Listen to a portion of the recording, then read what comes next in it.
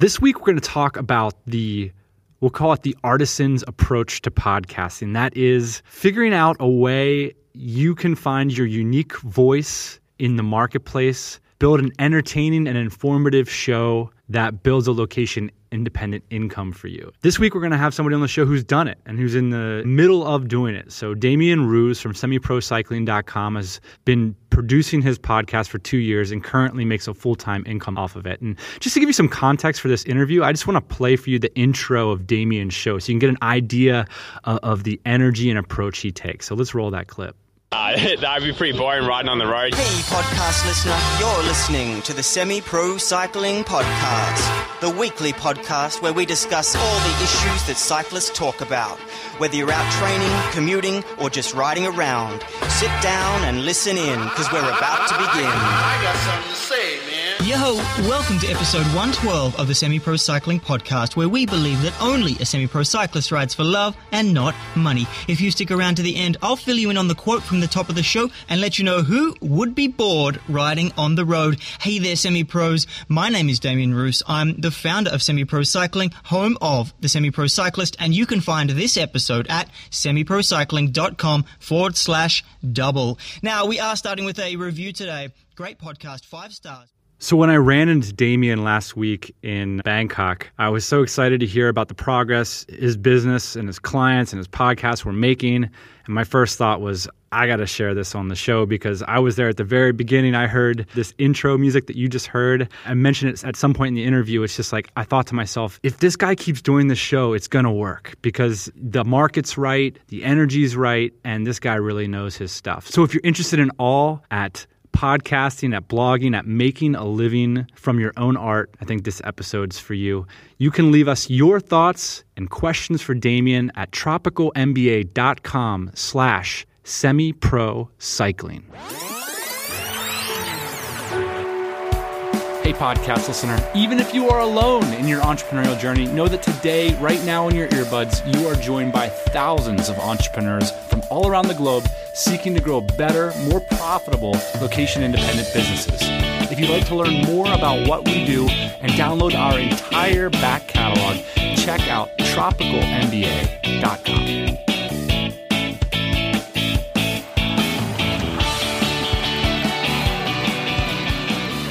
So let's get started off with just what you're doing currently. So just let the audience know what your show is all about and where you are at in the business. Yeah, definitely the best place to start, I think, is where I see myself. And where I see myself is a coach, a cyclist, and a podcast host. The podcast is my main channel for reaching out to potential clients and also just to add my mark to the cycling world. You've been in the game for 2 years, so day 666 or thereabouts. Where are you at on a business perspective? I have a coaching house that has a roster of clients that are worldwide. They are at various different levels from national competition down to just wanting to be fitter and a better person. That's my main income at the moment. I charge for monthly services where it's coaching and writing programs for cyclists to get better. So you're saying you're not quite back at your corporate income level, but you're making enough to pay the bills, keep the lights on, and live a decent life.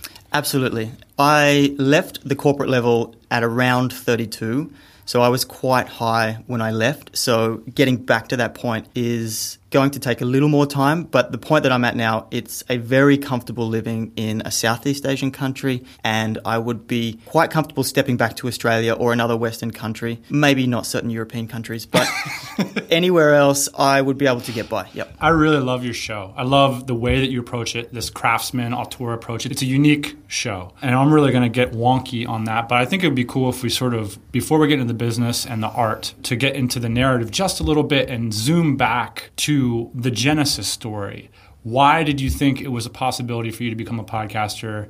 What was going through your head when you were making all of this money? I'm assuming you were location-based. You were in Australia. Yep. Can you sort of lay out the brickwork of why you started to think about building an audience business as an option for you? Well, I believe my situation is quite unique in the location-independent kind of circles, where I didn't necessarily come to an audience business or a location-independent business looking to find new challenges, get away from my corporate living or whatever. It all just starts with a girl. And then everything was kind of just snowballing from that point. I was in Australia, she's Thai, so we met, and then she had to go back to Thailand to work. So I followed her along. And then at that point, I was going to take a year off work and figure out what I was going to do and whether I really wanted to stick around a lot longer. That just sent me on this weird track where I was initially searching Bangkok for volunteering and what can I do for a year to fill my time up. And then it led me to Cody McKibben. From there, I was 4-hour work week and then just bouncing around from all of that stuff. So then that was entering my head. And then I kind of went through this process of trying all these different things, which I think is super common. All of them falling flat. Me ending up back in Australia working for 6 months, saving, and then just saying, all right, this is it. Fuck it. We're going to go for it. I'm going to get married. I'm going to just see where it ends up. And now I have to really start thinking about how I'm going to make money. This is interesting because a lot of people in this situation, they want to be with somebody. Your wife has to move around the world all the time because she's a diplomat. And so you're basically thinking, well, my back's up against the wall. If I want to have this relationship, I have to figure out a way to pull my weight, basically. If I want to have the relationship, I have to figure out how to pull my weight. And if I want to maintain my ambition as a person on Earth. I don't want to just sit there and just be some sap that just gets schlubbed around from country to country. It's not in my nature to be like that. So I've always had this drive to do something with my life. And this presented an opportunity, but it also presented a lot of challenges to get there. Okay, so let's then talk about niche selection. What are maybe one or two of the ideas that you failed at, and then why did you finally settle on the cycling niche?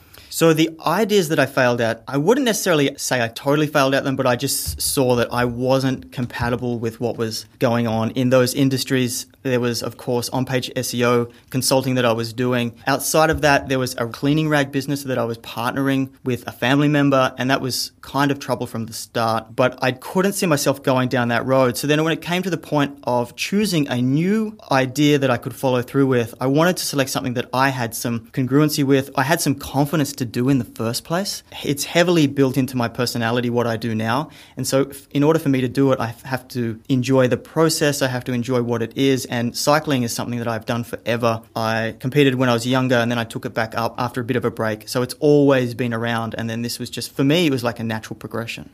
So you also are a musician. How much did that play into your decision to start a show? If I've done something before, it proves to myself I can do it. So I follow that confidence trail. And it was something that I could easily do in a technical sense. So there was no problems with that. Plus, I was a hip hopper in a former life. So that made it quite easy to get on a microphone and do a bit of a show. Before we jump into the process and everything, when you look at like on-page SEO consulting and partnering with an existing business, those are opportunities that have a lot of clarity. When you decided to start this show, there's not a lot of clarity there. I mean, really, you're just going to put out your first 5 episodes and it's like you're naked in the wind. What was it that was in your head? Did you look at another podcaster or did you look at other bicycle coaches? Was there something in your head that gave you the confidence, or were you just like, F it, I don't have anything better to do? It's interesting you use the word clarity for those other businesses, because to me, there was no clarity because it was a whole new world to me. It was a mess. I would look at it and I wouldn't know the next steps. Where everything I feel like I'm doing now is kind of innate and it naturally comes out of me. It's not easy, but it's looking from the inside out rather than the other way around. So it makes the whole process for me a lot simpler because it's just following what I would just be naturally doing anyway.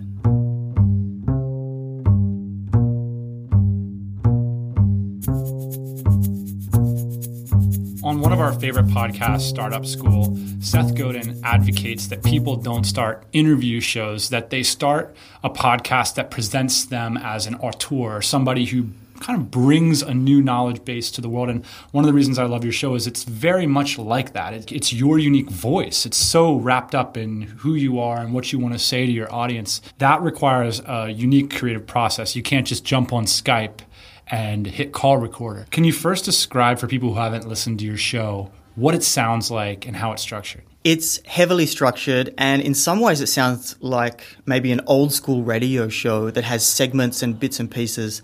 But of course, I'm the one filling each of the segments. So the structure it follows moves down from just a quite general, where it starts with a quote. And the reason the quote is kind of in there, it's to grab attention, it's to remain relevant, but it's also to show that I know the people that are the players in the game. Generally, you'll get like a news clipping Like someone saying, yeah, I just totally pulled it out in the last 50 meters and blah, blah, blah. Yeah, and there may or may not be really unfair editing to these people that make them sound like jackasses. But generally, I love the people that I quote, and I fill in a story at the end. So it's a bit of a tease where I pull that later on and I actually tell a bit of a story that's relevant and then find the information that's relevant to the listener. Then once I move from there, I just go through the normal intros. I do a review. It's a controversial topic at the moment, why people do reviews, but I love trying to give back and people love listening to reviews. I myself get a little chuffed when Dan reads out my review on the Tropical MBA podcast. So I understand that feeling and I've kept it in there. Even though there's a little bit of negativity, it's more overwhelming than not. And you've addressed it by just doing one review each show. Yeah, at the start I was really loose and I did up to 4 reviews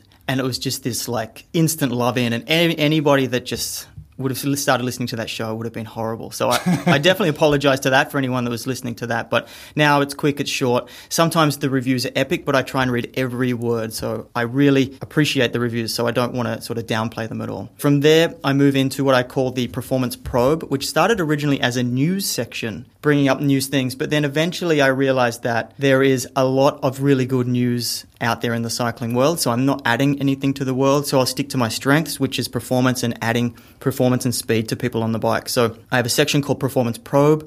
Performance Probe has 2 segments. The first one is a recent study that's really relevant to the audience, whether that's mouth rinsing carbohydrates and spitting it out before a ride gives you 10 extra seconds on a time trial, or something that's really relevant and people can actually apply. Then the second one is a general piece of performance. So it's very general, whether it's an interview or it's a clip from somewhere or it's a seminar that someone can watch on YouTube. I generally try and break it down so if they choose to, they don't have to go and watch it. So it's really heavily filtering on the front end. So then you move on to the nuts and bolts section, which is like your meat and potatoes. Yes. And this is the part that requires the most work.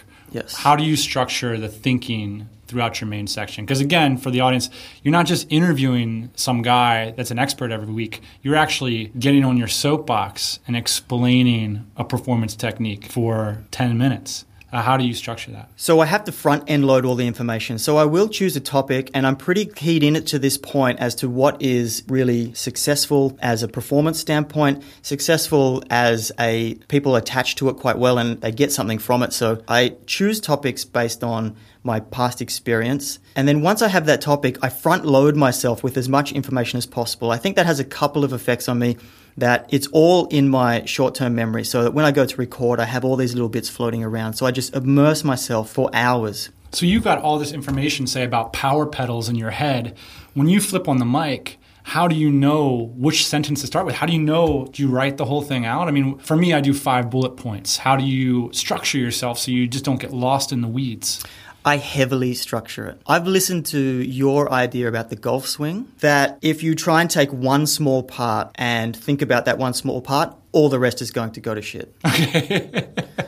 But for some reason, I feel like I have to structure it because I like the confidence that it gives me, that I can walk into my recording booth or wherever I'm recording and I know it's all there and all I'm concentrating on is the delivery and connecting with the audience and being emotional, trying to draw whatever is out of that. Where if you talk to me in person, you'll realize that I'm actually a little slow and it takes a bit of time for me to compute things. So I don't want that lagging. I don't want that, okay, there's this idea and it's this. I want it to be locked down in my head, then I want to write it down, and then I want to just repeat that and try and make that the best possible performance I can do. So you said in terms of your productivity schedule, Wednesday is your podcast day. So you're building this amazing, wonderful asset. How many episodes do you have now? 113. So this is the asset that your business rests on. Every Wednesday is a day that you focus on that asset.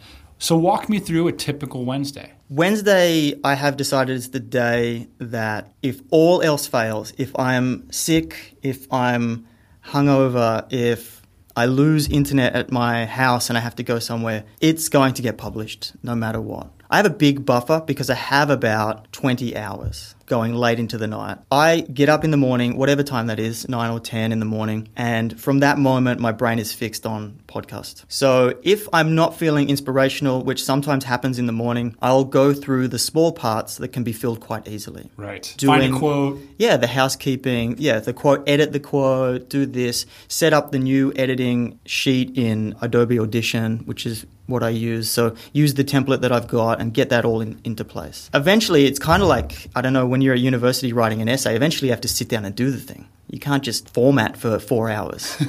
So eventually I do come up with a topic, or one's been bubbling away, or maybe, and if I do interviews, maybe I'll do it on another day. And then I'll be able to use that material, and I'm crafting that into a storyline. Yeah, once I have the topic itself, that's when I just start heavily researching the topic. That's when I'm front loading it. That's when I'm finding out all the information that's out there so that I can quickly grab pieces of it and then start to storyboard that. And so to talk about then a minimum viable podcast, what would be the shortest nuts and bolts section that you would let yourself get away with in terms of getting a show live? I actually don't think about nuts and bolts on its own.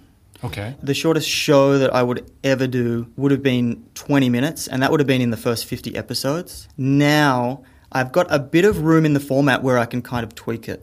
So if the nuts and bolts is starting to lag, or it's not going to be as long as I thought it was, then I can stretch out the performance probe element of it. That may sound like cheating, but it's still high quality content the whole time through. It's all dense. Just because it falls a little short doesn't mean that the quality is down. Yeah, so let's talk about some of the things that when you got started 2 years ago that maybe you didn't realize, that maybe if you could send a warning signal out to some of our listeners that are looking to get into producing their own art and building a business around it. Now, the first thing that you mentioned was you didn't realize how much of a skill set podcasting was. Can you describe what you mean by that? I think a lot of people go into podcasting. Well, I know I definitely went into podcasting just thinking about the audio element, not thinking about the positioning of it or it as a separate art form that you can develop yourself into. So you can get lost in all of the technical details but lose the message. I think it's made me a better writer overall, but also seeing things in a different way. So not just communicating something, but taking something,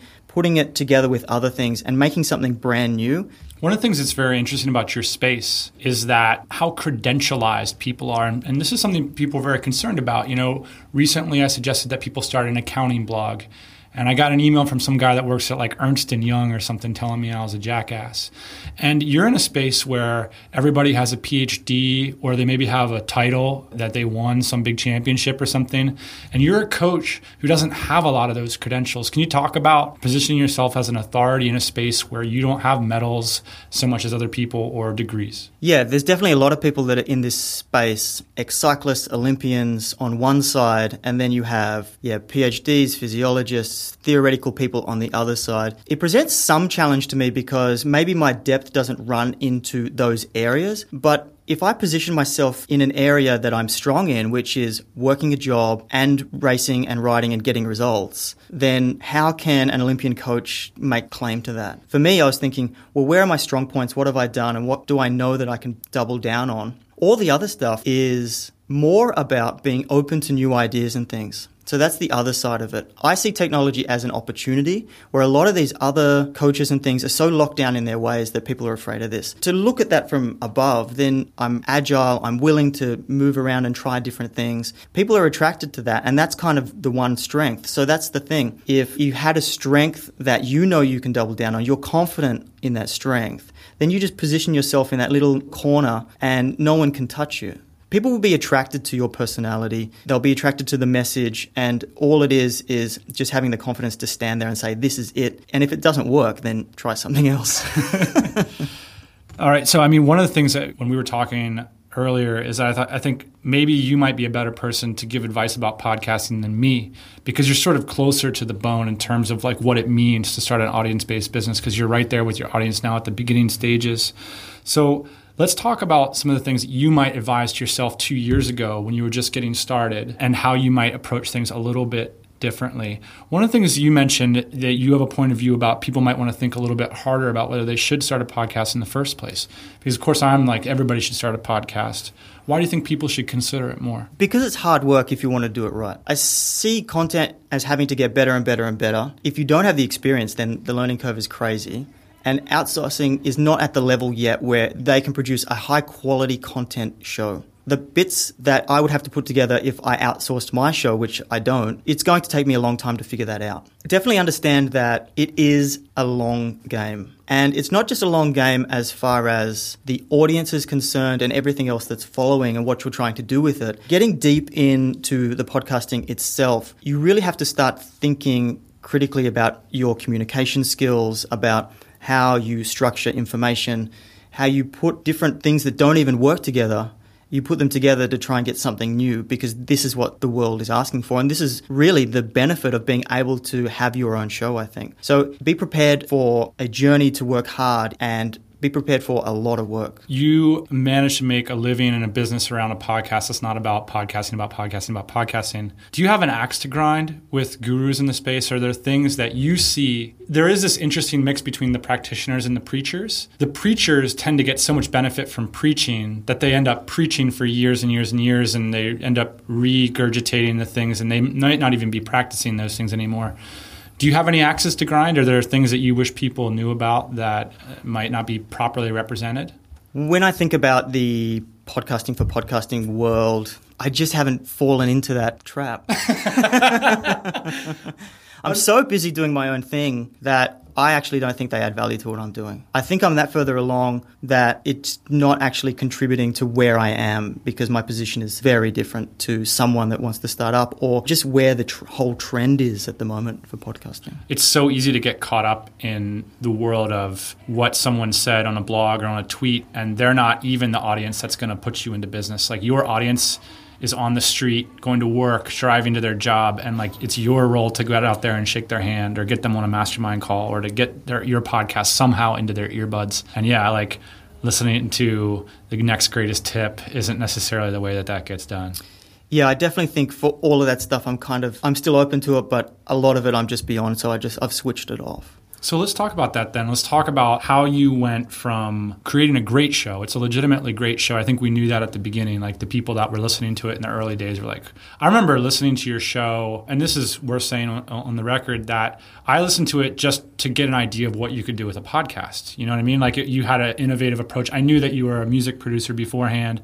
And so I was like, well, what's this guy doing? And you were doing some interesting things by like keeping the energy really high. Like, you took out a lot of the blank spaces in your show. It was very dynamic. So people might want to listen to your show just for inspiration in terms of like how... Go back to number one. Yeah, it sounded great. It really did. It was intense, which is interesting too, because, you know, you're not a bombastic personality, but your show is really intense. And so I think it's cool, like, that dichotomy of really bringing it on the show, but that's not necessarily like you don't have to live your life that way. Or I think at the beginning, just from a technical point of view or a strategic point of view, you knew that you couldn't really lose if you built trust with an audience of high-end cyclists. You know, you weren't choosing single moms who own a kitten. I mean, we're talking about people who invest thousands of dollars in coaching and bikes and stuff. I mean, there's money there. But let's talk about, what were you doing that first year when you're recording this show every week, every Wednesday? What are you doing Monday through Friday? Are you worried about how you're going to make money off of this thing? Are you having a job on the side? And what is your plan? So this is the crazy thing about having a podcast. And for me, looking back over the last 2 years, I was not just hanging around doing nothing on those other days. But if I look back, the podcast is the only thing that's still there. So it means that 2 years later, I have something to show for it. For every other day, I was doing something, trying to hustle something. So I was putting a couple of small different offers, but they weren't aligned very well with the audience or what the audience wanted. So for an example is that I did a show on sponsorship and how to get a sponsor, and I was putting a service together for finding sponsors, putting a portfolio together for a team or whatever, and then they would go out shopping for sponsors, and I'd identify those sponsors. I got one person that came on with that, and then they didn't get any sponsors. So, how much did you charge for that? That was cheap. It was $125 just for like an A4 sheet, but it was a bit of thought, a couple of hours into it. Was that the first $125 that you made with the business? That was the first time that someone paid me for something, and it was just like a one-off or whatever. I often think that, like, with these audience-based businesses, offers are sort of like tuning forks. You kind of go in there and you're just like, is this resonating? And it sounds like for the first year, you didn't really find anything that resonated. Was there a moment that you were like, my audience has to get to a certain level before I even try to test them with things? Were you worried about offer fatigue? Or were you just like, you know, just continuing to try until something hit? There was a moment where I just had to grow some balls and put an offer on that I could stand behind and I could deliver real value. Okay. So you're pussyfooting around with sponsors and all this weird shit, and then you were like, yeah, I'm going to do something real. How did you determine what real means? Well, the big part of it was like, okay, I'm a year deep into this. I have to do something. But then when I finally just sat down and thought, okay, coaching is in between what I believe I'm good at, what people are going to pay for, and it just works in this whole thing. Then I just put together an offer. So the offer itself was to do writing 1 month training program. It was to make sure that all you had to do was show up and train. There's a lot of writing things down on paper, making sure you get the program off your computer, doing this and that. I was simply emailing every single day what the training you had to do, exactly how you had to do it, and you didn't have to think about anything else. So you were selling basically 30 emails to somebody. Yes. What was your pivot? How is that different than what other people were doing? Other people would just deliver a PDF and say, here you go, talk to me in 30 days. I see. It didn't resonate because I think it's just innate to people that they're going to have all these problems. Highly motivated people don't need so much guidance. They're going to be able to figure out how to do it if they really want to do it. Mm-hmm. And I was trying to take them a little further than they needed to go. So then I needed to come back a little bit and concentrate on other things that would add value to them. What's an example of something that did resonate? So things that do resonate are like actually using the technology as deep as it can go. So really trying to get their data and analyze their data heavily so we can pull out information that they would just miss if they were just skimming it or looking at themselves without knowing the trends or... So you're getting their information because they're reporting it to you? Yeah, so it's the whole process is online. That's what makes it a really good business for me to move around, but it also means that I can actively add value to these people by sitting down with their data and analyzing it and taking out bits and pieces and then adjusting their training based on that information. So you might take a look at some guys' hill climb times and say, I've noticed a trend here that they're not improving. You need to focus on this. Yeah, and it gets even granular than that. You test at the start, you test over different time periods, you see what they're strong and what they're weak at. You make a decision whether you want to double down on their strengths because it works for their type of event. I see. And then that's measured in power. Then you're just trying to increase that power every month. So you're 12 months in, you put out your first offer. You said it was $250 a month. What was the result that you achieved? So I wanted 4 people and I got 4 people. Okay. So I capped it at 4 because I really was green on the processes behind all of it. So you wanted something that you could manage. It's also a great sales tactic, though. It is a great sales tactic, but it was genuine. And it's genuine based off not being confident that I could supply the value. I actually lined up my ex-coach to be my mentor through this process. Right. In the first week, her internet failed, so I was on my own. So... Well, I have some insight on this because I've launched so many different products now. I always think it's important to be genuine, but if you can find a genuine cap to your product, it can be difficult because you want to maximize your profitability on a certain product, but it really does change the sales process dramatically. That's one of the things I've learned from dropping offers. So you said you had 4 people sign up and 2 of them stayed for almost a year. Yep. It's a pretty incredible result. So you had an average of $600 a month income coming in after 1 year of work. I'm sure a lot of people might look at that $600 and think that that's not much to write home about after a year of work. But from my perspective, that seems like a really sweet $600 because it's coming from an asset that you've generated from scratch. I saw it as a win because it was coming from nothing, absolutely nothing, and proving my value in somebody's ears only. No face-to-face time, no real background of cycling in the last couple of years building up to that. It was really demonstrating my ability and my potential to help these people. So you got the ball rolling, you have 600 average coming in a month. How have you scaled that coaching process into something that can make you a living over the last year? So Damian Thompson, he says, like, your first year is learning your skill set, your second year is learning how to sell your skill set, and then your third year is scaling. So you're already getting into the scaling part. How did you scale it up? The process of selling for me comes back to confidence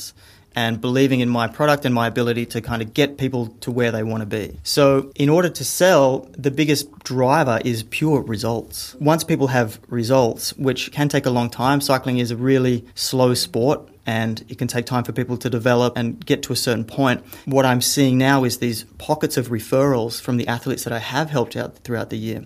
So after that first 4, I closed down the offer, then I opened it back up and then it started trickling in a few people here and there. Now, in the last month, those athletes, because we're in a change of season, have now referred to other people, and effectively my coaching has doubled in the last 4 to 6 weeks. So now it's seeing that compounding effect of getting that flywheel or whatever other term you want to use going, and everything's now starting to sort of move on its own. Right. Now these pockets everywhere. If you're in Europe and America and Australia, they're now sort of autonomous, doing their own thing. In terms of pricing, have you changed it? I have increased my lowest tier. Okay. But I also added a little bit of analysis to that as well. So I added a little bit of time and I increased the price itself. And what challenges are you facing with the business now, like going forward? I mean, you're at that classic point where you've built yourself a nice job. Yep. Basically. Yep. Do you have your eyes on enterprise, on a scaled up business, or what does that look like to you? And what are the challenges you're facing over the next 12 months as you see it? Yeah, like you said, these are the classic challenges of coaching in particular, where how do I add value to more people, but still maintain the connection and control that makes it unique and what actually people get attracted to in the first place, especially coming from a personality-driven podcast. Right. Because I'm sure that's the reason that they want coaching from me, is because of being able to listen to me and understand my ideas and how I process things. For me, the challenge is, how do I not just go down that route of providing just really crappy service and just programs that are pre-written that may not actually be there? So for me, the answer is actually partly software. Mm-hmm. And partly figuring out something from scratch, brand new. Yeah, I had this quote on here that said, I spent the first year thinking something was magically going to happen to me. It hasn't gone away.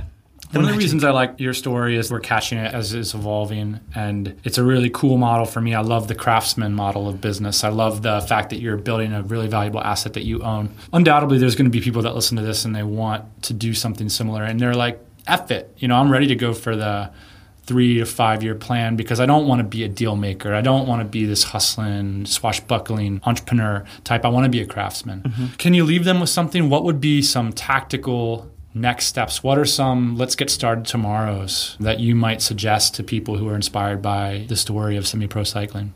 I would actually try and immerse myself in as much information about the topic that you want to do as possible, because the starting point is figuring out where the gaps are. And the only way to do that is to really, really understand the marketplace and where you're going to go. But on the same side of that is understanding the audience and who you're going to sell to. If you want a slow road and it's going to take time to build up to get to these people, you just have to understand that it's going to take time. Like, it's going to take a lot of time and you're not going to know what to do every step of the way. I still don't know what I'm going to do tomorrow, but I'm trying new things all the time, and being happy with that journey, I think, is the biggest mindset shift that's happened to me, as well as understanding that there are small little parts of this process that you can craft and own and start to become really confident on and build up and up and up. It's interesting because, everybody tries to draw conclusions about these things. If you build it, they will come. Some people will say that. And then other people will say, no way, you got to sell, and it's never going to be true. I always land on the side of the craftsman. I remember listening to episode number 1 of your show thinking,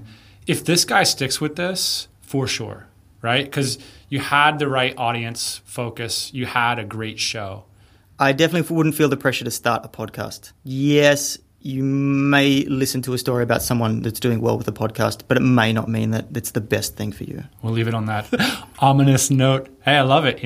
You're 2 years into this, and 2 years is a long period of someone's life. You're just getting to the point now where this could be like a bigger asset for you in terms of like retirement and all those things that people really think about when they think about career. So it is a big deal. I think that's what I'm hearing from you. So it's no small deal to decide to dedicate a day out of every week and much more in terms of your energy to building something like this. Yeah, and it's heavy. It's a heavy time investment. Emotionally, it's a heavy investment. I don't go into it lightly every single time. Funny though, because your show is the exact opposite tone, by the way. It's like, thanks for bringing the ominous tone to the Tropical MBA audience. I'm sure that they will appreciate your time. No problem. Thanks for having me. Hey, thanks for listening to the Tropical MBA podcast. You can go to tropicalmba.com, get access to hundreds of back episodes and all kinds of other goodies. Load up your iPod. That is the cheapest way to fly business class on your next international flight. We will see you next Thursday morning, 8 a.m. Eastern Standard Time.